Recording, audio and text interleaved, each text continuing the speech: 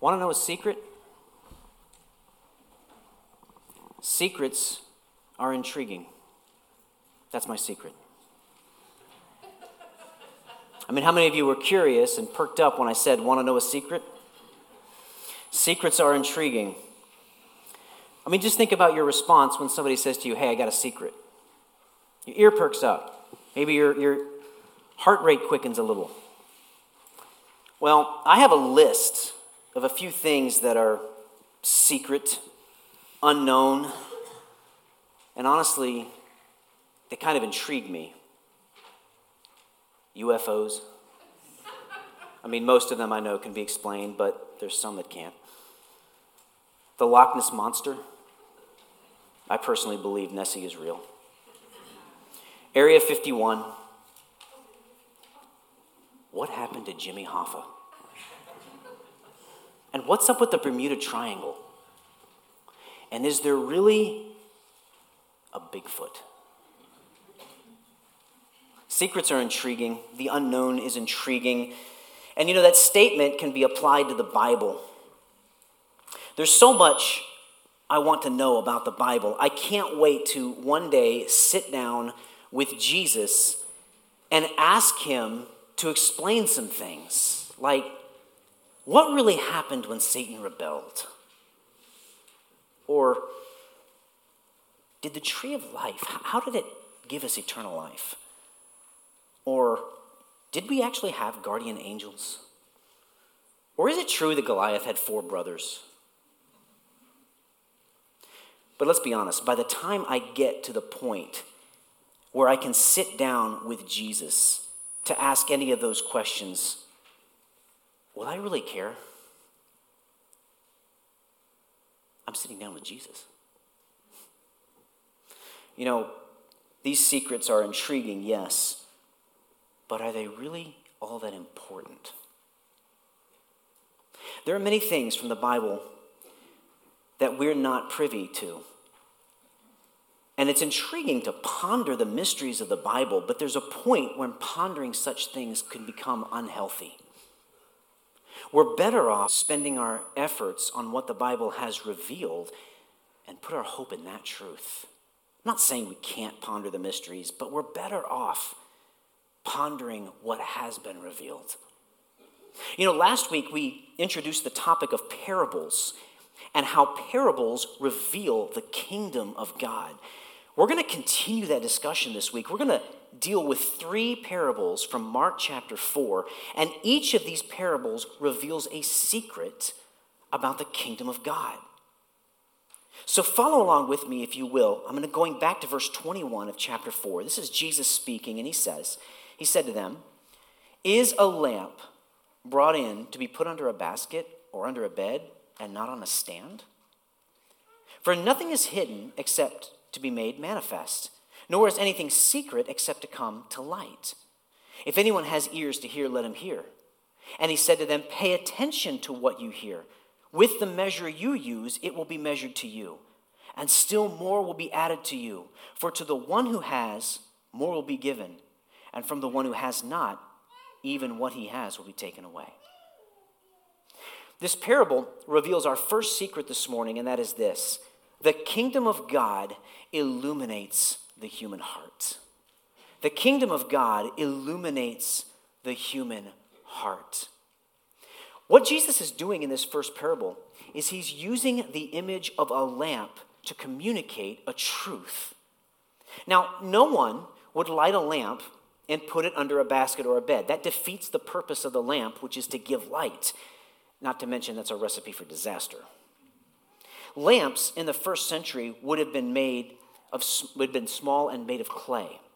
And interestingly enough, light was very important to the Israelites, very important to the Jews. It is actually believed that the Jewish people would let their lamps shine even all through the night because they felt safer when there was light.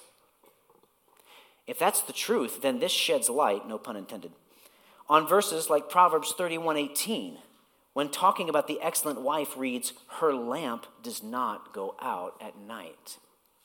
In other words, it's indicating that she's attentive to keeping the house lit as a means of comfort to her family. So when Jesus says, is a lamp brought in to be put under a basket or a bed, the idea to the first century world would be ridiculous. I mean, you might even be able to hear the crowd kind of chuckling at that. It's meant to be put on a lampstand. Or back then, sometimes they had a small shelf jutting out from the wall where they would put the lamp and it would give light to the whole house. So in this parable, Jesus is using the idea of the lamp to refer to himself. And that's a truth that we see in Scripture. John 8:12 reads, Jesus says, I am the light of the world. Whoever follows me will not walk in darkness, but will have the light of life. Jesus is the light that shines in the dark and exposes the surrounding. Look at verse 22. Excuse me. For nothing is hidden except to be made manifest, nor is anything secret except to come to light. Now, at first glance, that verse may sound a little confusing, but if we keep it in the context, remember we're dealing with light illuminating human hearts, so this verse is speaking about more and more illumination. The light, of course, is a metaphor for Jesus, who is the light. He's spreading the message of the gospel. That's what we've been talking about for several weeks. And this gospel message, which thrusts us into the kingdom of God when we receive it, it brings light. Receiving Jesus enlightens our souls like bringing a lamp into a dark room. Whatever is hidden in that room will be exposed. So whatever is hidden in the human heart will likewise be exposed by the gospel.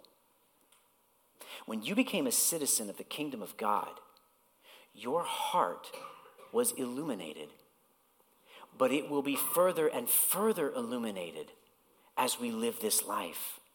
Now just remember, when I say the word heart, I'm not talking about the organ that pumps blood throughout the body. In biblical thought, the heart was the seat of the mind, emotions, and will. It's the whole of the inner person. The heart is the true you might say. When Christ comes into your life, your heart is exposed. In other words, we see the wickedness of our sin. We see the depth of our sin. And we see our desperate need for a Savior. We see areas in our life that are not in conformity with the life God calls us to live. That's the illumination of the heart. And that's done by the gospel. Now follow me in verse 24. And he said to them, pay attention to what you hear. With the measure you use, it will be measured to you, and still more will be added to you. For to the one who has, more will be given, and from the one who has not, even what he has will be taken away. Now, this might sound a little tricky, but again, keep the context. We're talking about illumination of the heart. Jesus is talking about listening to and applying the truth. With the measure you use, it will be measured to you, and still more will be added to you. Think of measure here as application or attitude. With how much you apply the truth, or with the attitude that you receive the truth to that same level, you will be blessed by the truth. This is what the verses are saying. To the degree you listen to and incorporate the truth into your lives, to that level, you will be blessed. Said another way, the more you are attentive to the gospel, to the greater degree of spiritual insight you will receive. We have a saying, we reap what we sow. If a farmer is attentive to his crop, he'll reap what he sowed and possibly more. If he's lazy and negligent, his crop will be minimal. That same idea is true in our spiritual lives. If we are attentive to the gospel message, if we are engaging in our spiritual disciplines of prayer and Bible study and fellowship with other believers, then we will reap spiritual insight and blessings into our lives. We will be illuminated with the truths of God's word, and thus our spiritual lives will blossom. That's the idea. Of course, the opposite is true. For to the one who has, more will be given, and from the one who has not, even what he has will be taken away. In other words, for those who reject the truth, even whatever little truth they've been exposed to will not benefit them. The kingdom of God illuminates the human heart. Now, there's two sides to this. There's illumination on the inside, but then there's illumination that needs to go through us to the outside. Just as Jesus is the lamp here, so were the disciples. So are all of us who follow Jesus Christ. We are lamps. If Jesus was capital L lamp, think of yourself as lowercase l, lamp. Just as Jesus shined the light of the gospel while he was here on earth, so we are to shine the light of the gospel as his representatives. There's both an internal and external illumination of the believer. People come to a saving knowledge of Jesus Christ, and the gospel is going to continue to change those hearts, and at the same time, Christians are going to shine his message to others. By the way, this is further development from what we saw last week at the end of the parable. Look back real quick at verse 20. We ended last week on these words, "But those that were sown on the good soil are the ones who hear the word and accept it, and bear fruit 30-fold and 60-fold and 100-fold. That good soil, that those were submissive with submissive hearts that receive the message of the gospel, they bear fruit 30-fold, 60-fold, and 100-fold. What does that look like? That's the illumination of the gospel. That's the illumination of the gospel inward and the illumination of the gospel outward. They bear fruit. Now, what's fruit? It's production. It's production. It's both internal production as our faith increases and we grow in Christ, and it's external production through a life lived in obedience to the Lord. That's fruit. Jesus is expounding on that 30 and 60 and 100-fold. As the gospel shines its light on the inside of us and through us to the outside, fruit in relation to the kingdom of God is produced. So the heart is illuminated by the gospel. Now, let's be honest. We can fear this illumination. We can, even as Christians. We can fear what the gospel is going to expose. After all, we know that our hearts are sinful. Even though we don't know the depth of it, we know our hearts are sinful, and we can fear the illumination of the gospel. We can even fight against the Holy Spirit as he seeks to illuminate and further illuminate the darkness of our heart. We can resist him. But friends, let me warn you, that hurts us. It hurts our spiritual growth. It hurts our development. It hurts our relationships around us, because if we're fighting the Spirit within, that's going to cause us to react negatively towards other people. And it also will hurt our witness. So let me challenge you, and it's painful. And I know how painful it can be to allow God to illuminate the darkness in our heart, but let me challenge you, let him. And even ask yourself this question: what areas of my heart am I resisting the illumination of the kingdom of God?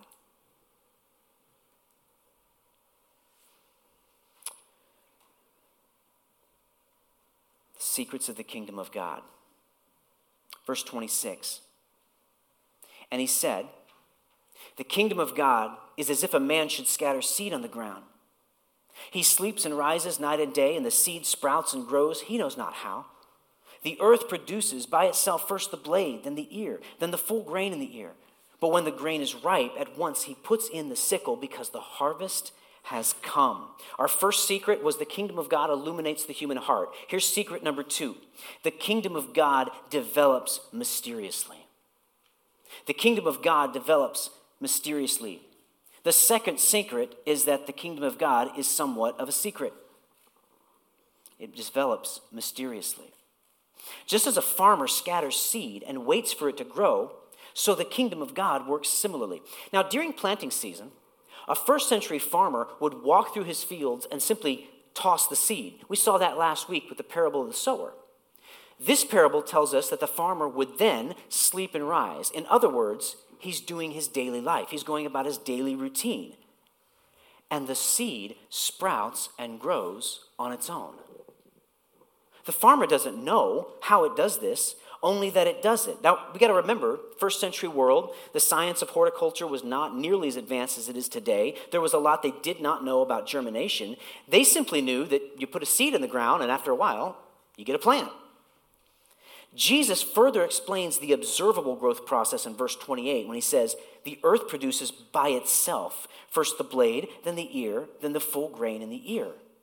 Now, that would not be lost on the farmers because that was observable. They knew about the growth process. What they did not know was how the seed did this. The seed does its thing apart from the farmer. And that's the point that Jesus is trying to make. The text says it does this by itself. Now, yes, we understand that watering is necessary, sunlight's necessary, weeding, those kinds of things are necessary. But the farmer, see, he doesn't coax the seed into growth.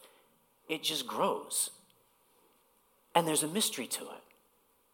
And the comparison being made here is that the kingdom of God is similar. As people receive the good news of Jesus and spread it to others, the word takes root in people's heart. It germinates and grows. We don't know how. Only that God's word works. Isaiah 55:11, you can read this on the screen. So shall my word be that goes out from my mouth. It shall not return to me empty, but shall accomplish that which I purpose, and shall succeed in the thing for which I sent it. This is a spiritual process. We don't know how God changes hearts. And let me add this. We as humans can do nothing to change a person's heart. We do not have that capability. All we know is that God's word, when sown in good soil, a heart that is submissive, will germinate and grow. The process is mysterious, but it works. Now, let me add something here. I said we can't change the human heart, and that's true, and that applies to ourselves. You can't change your own heart. And we put a lot of pressure on ourselves trying to change our heart, but we don't have the power to do that. I mean, we can't even comprehend everything that goes into shaping us. Did you realize that? There are so many factors that go into shaping who we are, into shaping our heart. We can't even identify them all. Things like personality, we're born a certain way, how we were raised, our childhood, our ethnicity, our education, our religious exposure, our relationships, our decisions. On top of that, we have struggles, we have sin patterns. There's so much that goes into shaping who we are. We can't even comprehend all of that. And if you woke up tomorrow and said to yourself, I'm not going to be this person anymore. I'm going to be somebody else. Admittedly, you might be able to change some behaviors, yes, but you'll never change your own heart. You can't do that. I can't do it. We can't undo all that's gone into shaping us. Only God can do that. Yes, we have a responsibility to submit. I'm not saying we don't. Yes, we need to listen to Jesus. Yes, we need to be in the Word. Yes, we need to seek Him in prayer. Yes, we need to strive to love others. Absolutely. Of course, we're responsible for our behavior. I'm not saying we're not. But we don't have the power to change the human heart. Only God can do that. And that is mysterious. But it's true. How else do we explain such radical transformations? And you've seen this, maybe in your own life, maybe in other people's lives. How many stories have you heard of the mean, abusive, ungodly person who, after accepting the gospel, was utterly changed? That doesn't just happen. That's the word of God. Yes, I know there are situations where people have, quote unquote, mended their ways, but that's behavior modification. That's not a change of heart. Josh McDowell is a Christian apologist. He's a defender of the faith. And he has a radical testimony of how he came to Christ. Part of his testimony has to do with his deadbeat, no good, abusive father. His father was the town drunk. He was an embarrassment to the family. He would beat Josh's mother. He was a piece of work. But after Josh's conversion to salvation, he had an opportunity to witness to his own father. His father accepted Christ, and the man was changed. Can I explain that? I can't explain that, except to say that God's word does not return void. It changes lives. How does it do that? I don't know, but I can tell you it does. The kingdom of God works in a mysterious way. You know, as a first century farmer couldn't tell you how exactly the seed does what it does, so the believer can't say exactly how the kingdom of God does what it does. I can just tell you by receiving the gospel of Jesus Christ, That is, by repenting of sin and placing your faith in him, by trusting that his crucifixion and death was necessary for your sin, and believing that God raised him from the dead, you will be saved. There's a change of heart that happens there. And I urge anyone who has not done that to do so today. And if you have more questions on that, please come and talk to me. I'll be here after church. For Christians, how does this parable encourage or challenge us? Well, it encourages us in this way, that it's not our job to change the heart. Nothing you do, nothing you say, no great act of service will change the hearts of the people around you. You can't do that. You can only point the way. The parable challenges us to simply scatter the seed. That means let your life be a testimony. Let your words speak of the change that Jesus wrought in you.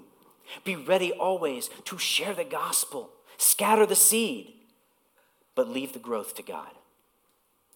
So let me ask, are there some ways that you can scatter some seed this week? Now look with me at the end of this parable, verse 29. Jesus says, but when the grain is ripe, at once he, that is the farmer, puts in the sickle because the harvest has come. In the parable, the sower has waited till the grain is ripe and it's ready for harvest. He then uses a sickle, which you've probably seen as an instrument with a handle and a curved blade used to chopping down the grain. When he has that sickle, this is pointing to time when those who are within the kingdom of God will be harvested. Now, it's interesting enough, this idea of using a sickle to harvest the earth is also found in Joel 3:13 and in Revelation 14:15. Both of those references refer to the Lord reaping the earth for judgment. It's directed toward unbelievers. But judgment is not the end result of the believer. In this parable, when believers are reaped, in other words, at the end of time, possibly this refers to the rapture. When that happens, believers are harvested for eternal joy with their Savior forever and ever. And that's the end result for those in the kingdom of God. The harvest is coming, and for us, that's not a scary thing. We're talking about the secrets of the kingdom of God. It illuminates human hearts. It grows mysteriously. Lastly, the kingdom of God expands from obscurity to prominence. The kingdom of God expands from obscurity to prominence. Read along with me in verse 30. And he said, with what can we compare the kingdom of God? Or what parable shall we use for it? It is like a grain of mustard seed, which when sown on the ground is the smallest of all the seeds on the earth. Yet, when it is sown, it grows up and becomes larger than all the garden plants and puts out large branches so that the birds of the air can make nests in its shade. The kingdom of God expands from obscurity to prominence. As Jesus explains the kingdom of God, he expounds on how the kingdom is starting with just him and a few followers. It starts with just Jesus and a few of his followers. That's pretty obscure. But it's not going to stay that way. The kingdom of God is going to explode. Hundreds and thousands and 10,000s and hundreds of thousands and eventually millions of believers all over the world as we see it today will come into the kingdom of God. Jesus compares the kingdom of God to a mustard seed. Now, what is that? Jesus calls it the smallest seed. The mustard, also called the black mustard, is a type of shrub that grows in Palestine. This is not referring to the mustard flower that we think of in America. This is a shrub. Jesus is referring to a seed that his audience would understand is the smallest seed they're familiar with. It's really tiny. And when planted, the seed becomes a shrub which can grow anywhere from 4 to 15 feet in height. That makes it the largest of any garden plant, as Jesus says. And this shrub would be large enough for birds to take shelter in its shade. So what Jesus is saying here is that from an obscure little tiny seed, the most prominent garden plant grows. What he's doing here is comparing how the kingdom of God, which at this point in history, again, is just Jesus and a few followers, is going to grow in size and influence and become prominent throughout the earth. Jesus had several followers, of course, at this point, but in comparison to the religious system of the day, in comparison to Judaism, it was obscure. There were hundreds of thousands of Jews following the Old Testament law. And think of Rome, the great power of earth at this time. Certainly by human standards, Jesus' little kingdom is dwarfed by comparison. But it ain't going to stay that way. After Jesus rises and ascends, his disciples, then apostles, preach the kingdom of God. In one sermon in Acts chapter 2, Peter preaches to the people, and 3,000 souls are saved. And as you keep reading through the book of Acts, people come to salvation by the droves. The kingdom of God just explodes. And then think of all through history, how the kingdom of God has been taken to this country and to that country, until now there are members of the kingdom of God all over the earth. We are living at the culmination of this parable. We are living at the time of the full-grown mustard shrub. The kingdom of God has gone from obscurity to prominence, just as he promised. Now, the birds that Jesus mentions here is most likely a picture of the Gentiles that are included in the kingdom. And we can say that because the imagery of birds taking shelter in trees is used elsewhere in Scripture. In Ezekiel 17, God is saying that he will plant a cedar tree in Israel, which represents the coming Messiah. And then verse 23 reads this. You can see this on the screen. On the mountain height of Israel will I plant it, that it may bear branches and produce fruit and become a noble cedar. And under it will dwell every kind of bird in the shade of its branches. Birds of every sort will nest. These birds that are represented here in Ezekiel are other nations that are blessed by the coming Messiah. So you take that same interpretation and apply it here to Jesus' parable, and that's why we say it likely means that Gentiles will be blessed by the coming of the kingdom of God. It's not meant for just the Jews. We are included. You and I who've accepted Jesus as Savior are part of the kingdom of God, and that is worth getting excited about. And do you know what this means? It means the kingdom of God is impregnable. It's unstoppable. The kingdom, which began with a few fishermen and a few others, has spread over the entire face of the earth. The kingdom of God has crashed through religious barriers, through social barriers, through cultural barriers, through ethnic barriers. It shatters philosophies. It has survived attempts to destroy it. It has thrived during persecution, and it will not stop until the King himself comes and sets it up tangibly. That's the kingdom of God. And you, if you are a believer in Jesus, are a part of the kingdom of God. You are a part of a force that cannot be defeated. You are on the side of a power that will not succumb to another. The kingdom of God will survive in the hearts of believers despite who or what comes against it. Nothing and no one will defeat the kingdom of God. You are a part of an everlasting, all-powerful, non-stop empire that will dominate this world with peace and love and joy for all the ages to come. So take heart. Whatever's happening in our world today, and I admit it's concerning, but whatever's happening in our world today will not overcome the kingdom of God.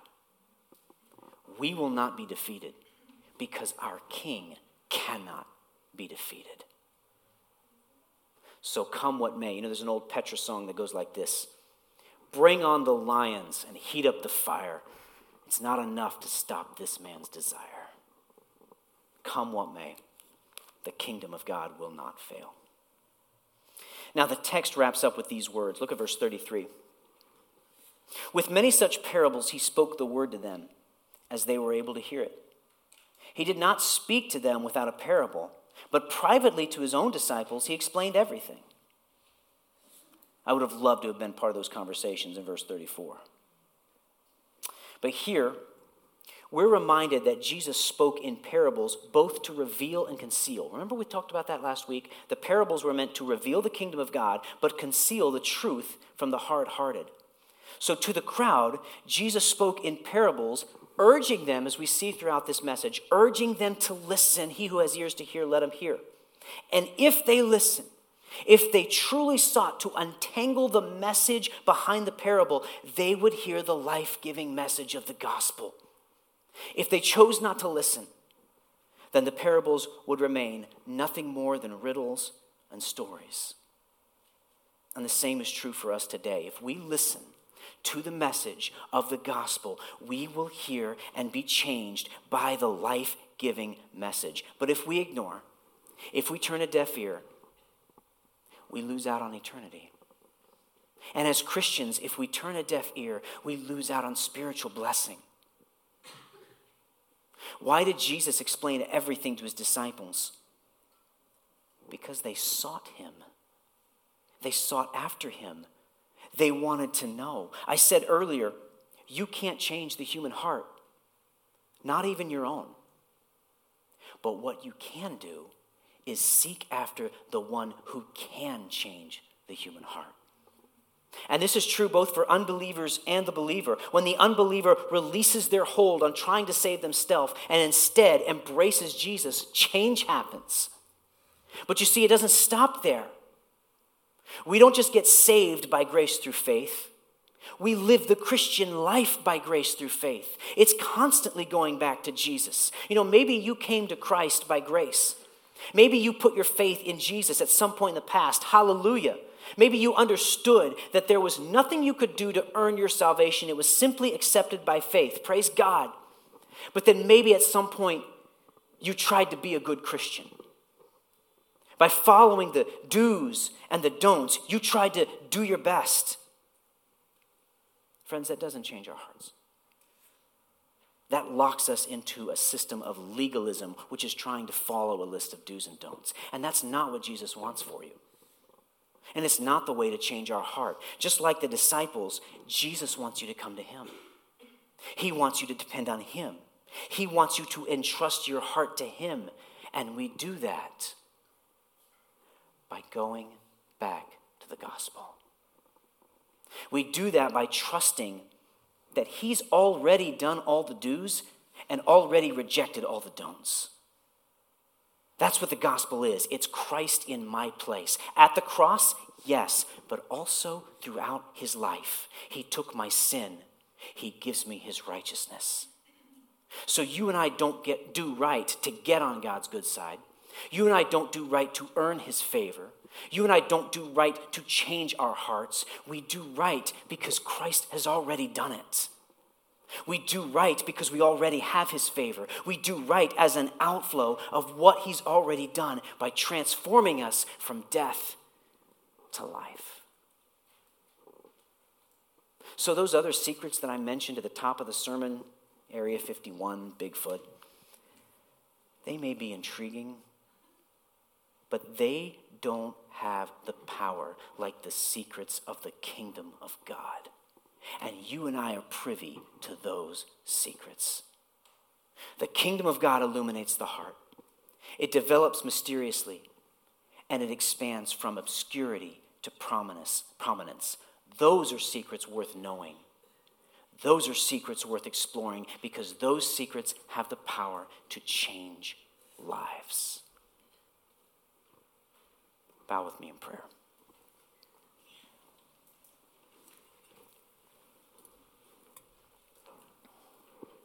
Jesus, thank you. Thank you that you revealed the secrets of the kingdom of God to those who would listen. Lord, give us ears to hear your message. Illuminate our hearts, even the deep, dark places we don't want to go. Do your work, as mysterious as it is, because it creates real and lasting change. Thank you that the kingdom didn't remain in obscurity, but took prominence all over the earth. Lord, help us also to spread the seed of the gospel of Jesus Christ. Give us boldness and opportunities to share your message of hope. With each passing day, the time grows short. Help us take advantage of whatever time we have left. We thank you, Lord, and praise you in the name of Jesus.